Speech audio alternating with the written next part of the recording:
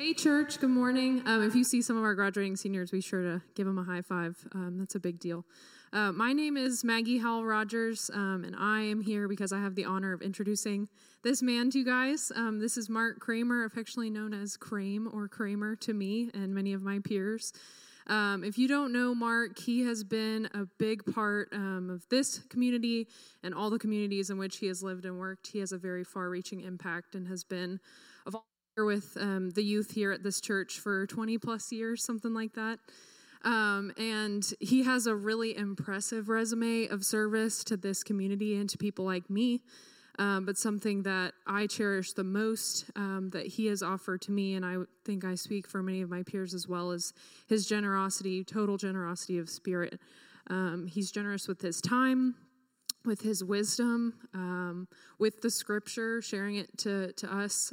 I get to be a part of the young adult Bible study that Crane leads.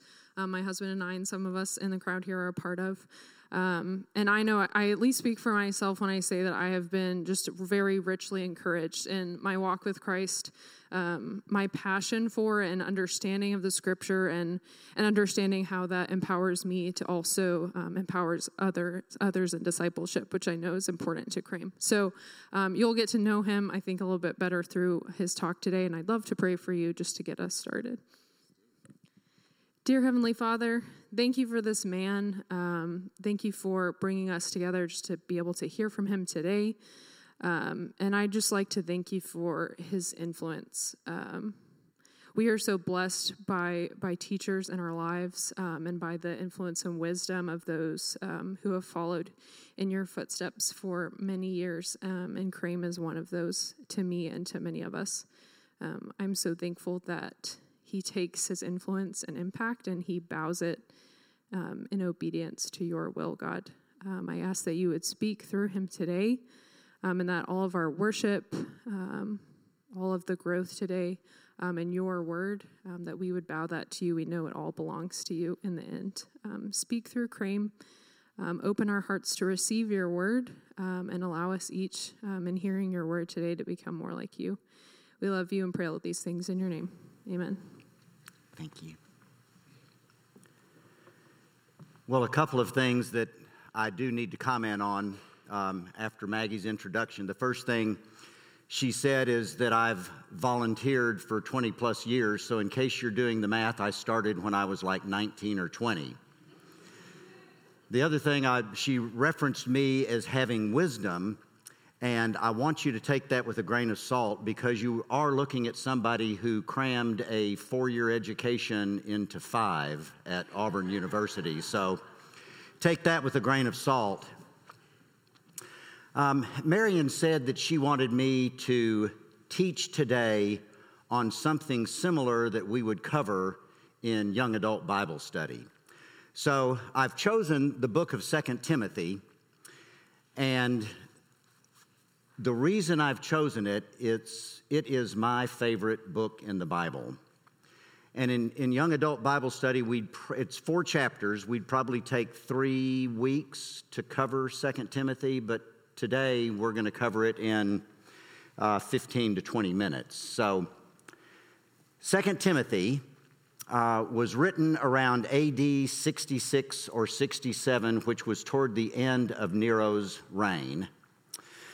The Apostle Paul wrote to Timothy, his dear son in the faith, his son that he loved, his heir apparent, and he wrote to him from Roman imprisonment.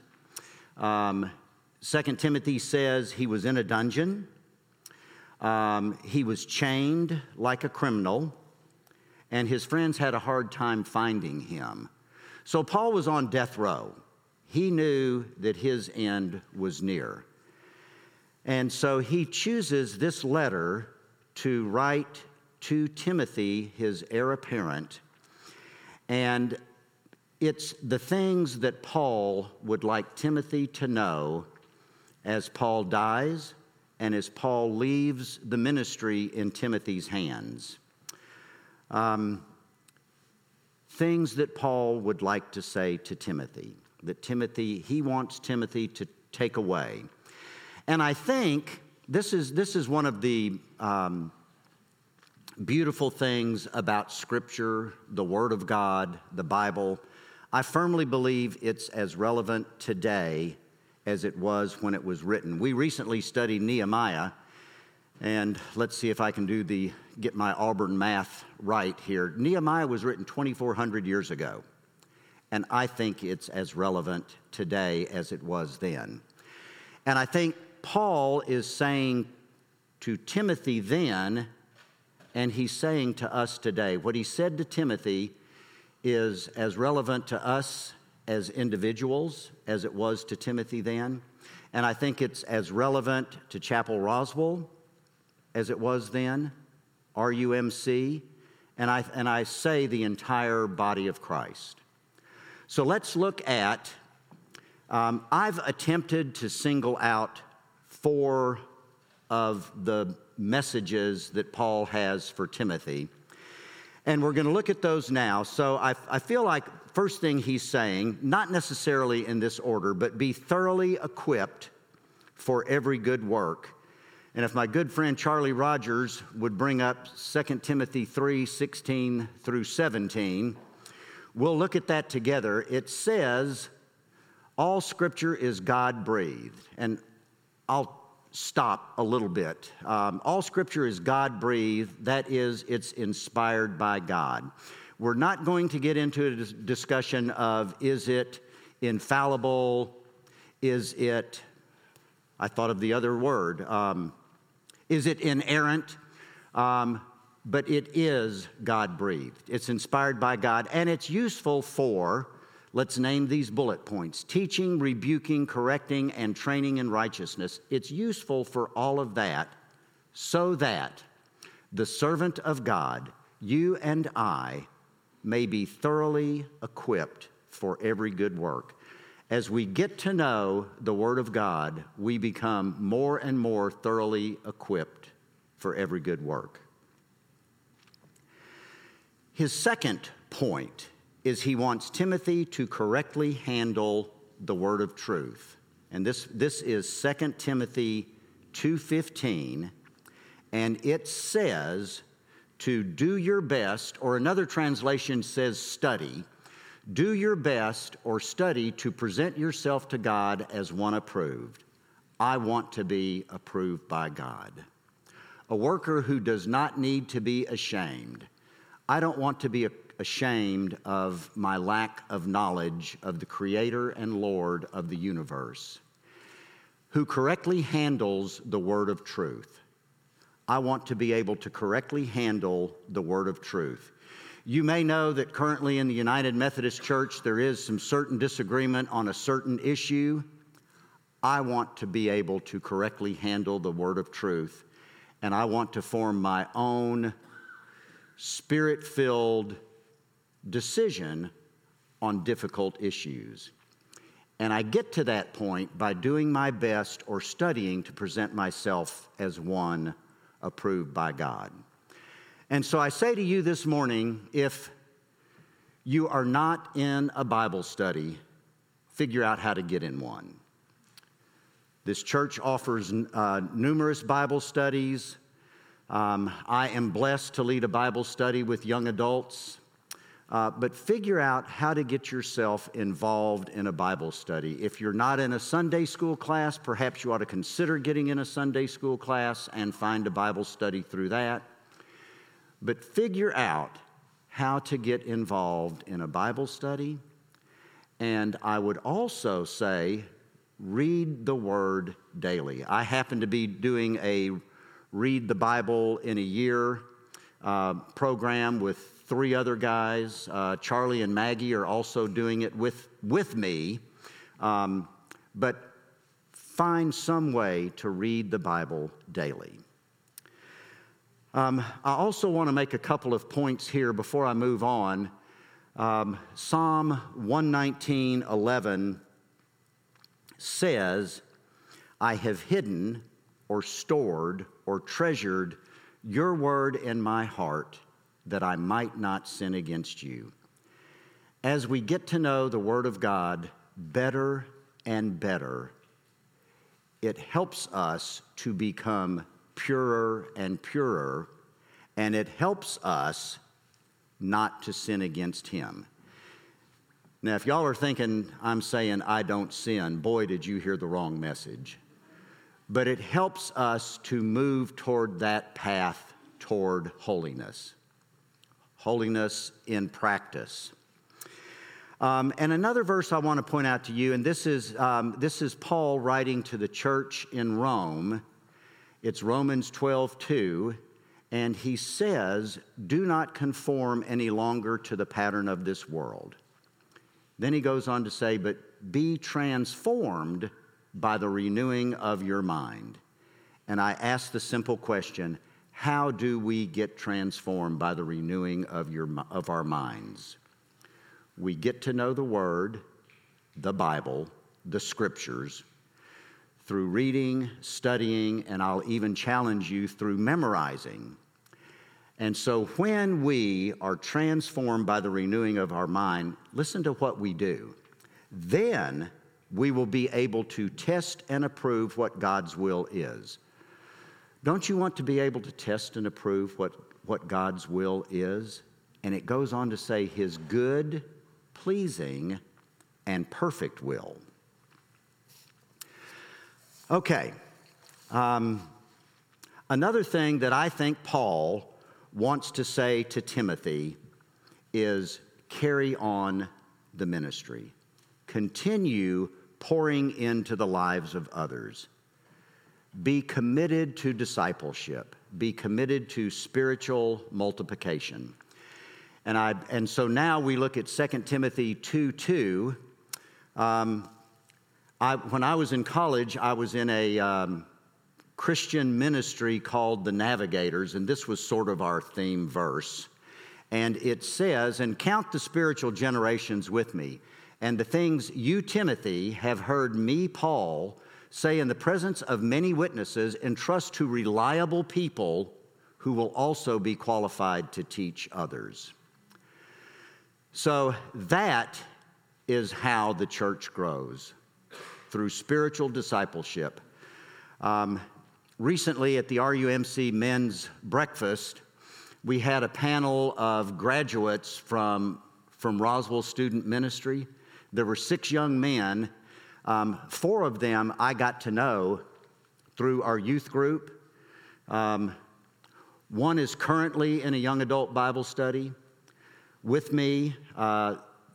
He was also in the teenage Bible study with me. All 3 of them were in the teenage Bible study with me. 2 of them were in my disciple group when I was involved in the youth group.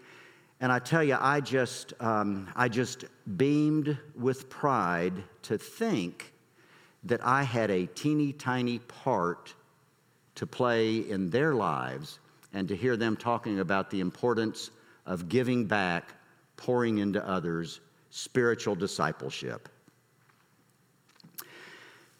Then one other thing that I think Paul wanted to say to Timothy, and bear in mind, I think all of these points are said to us today.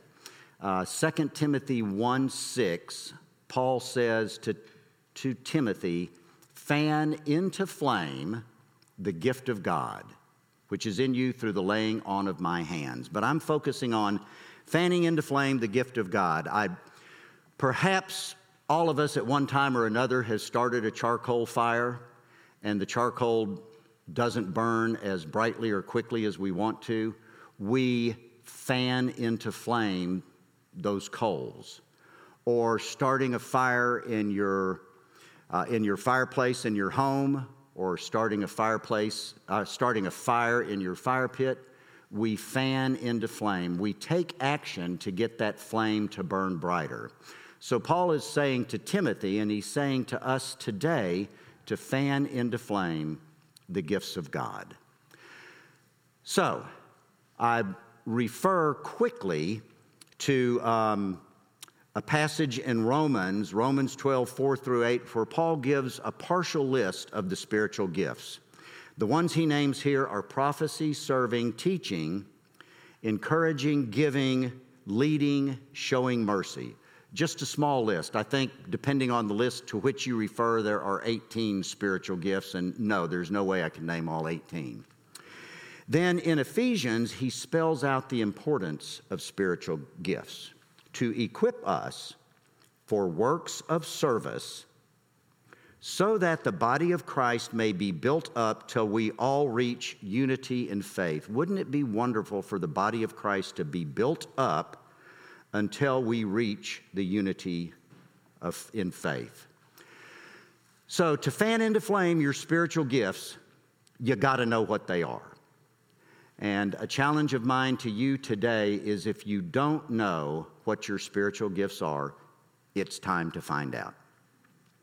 And it's very easy. The briefest of Google searches for something like spiritual gifts test will give you a number of spiritual gifts options from, I think, as few as 17 or 21 questions to as many as 108. And I'll share with you, I hope for your sake, briefly, my first encounter of discovering my spiritual gifts. It was when our youth minister, Pete Alban, had just gotten here, and I was brand new to youth ministry, and we had a youth leader retreat, and he had us take a spiritual gift test. I scored high in teaching. I had never taught before, and I said to Pete, look at what a stupid test this is. Look at what I scored high in. He said, well, maybe it's saying something to you, Mark. I don't recall what I said, but a year comes and goes, and we take the same spiritual gift test again, and once again I say to Pete, look, Pete, I scored high in teaching. This is a stupid test. It's not showing me what my gifts are. Well, lo and behold, about that time, I took one of the biggest steps of faith I ever took.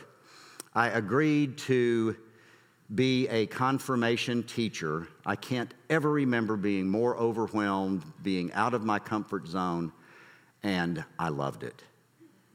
And I've gotten to teach teenage Bible study for 7 years, young adult Bible study for 5 years, and I say to you, if this sounds like bragging, please forgive me, dear Lord, forgive me. It's not intended to be that. It's intended to share with you that when you discover your spiritual gifts and you use them to build up the body of Christ, there is no way you will be more fulfilled. Even holding your brand new child, even holding your brand new grandchild, there is no way you will be more fulfilled than using your spiritual gifts to build up the body of Christ. So, thus endeth this introduction to young adult Bible study and my attempt to summarize my favorite book of the Bible, 2 Timothy, Paul's letter to his heir apparent from death row. He talks to Timothy about the Word of God is inspired by God. He talks about the importance of studying to show yourself approved by God. He talks about the importance of spiritual discipleship and how easily one generation becomes two and two becomes four and so on. I would keep going, but once again, I reference my Auburn math. And then he also talks about the importance of discovering your spiritual gifts and fanning them into flame. So, if I may, I'd like to close this with a brief word of prayer, and I believe the band will come up next. So pray with me. Father, thank you for how you love us. Thank you that you so love the world that you sent your one and only Son, that whoever believes in him will not perish but have eternal life. Thank you for the eternal life you offer us today. Thank you for your word and for how we can get to know you and your word. And as we get to know you, become more like you, fall in love with you more, become more effective witnesses for you. In Jesus' name we pray. Amen.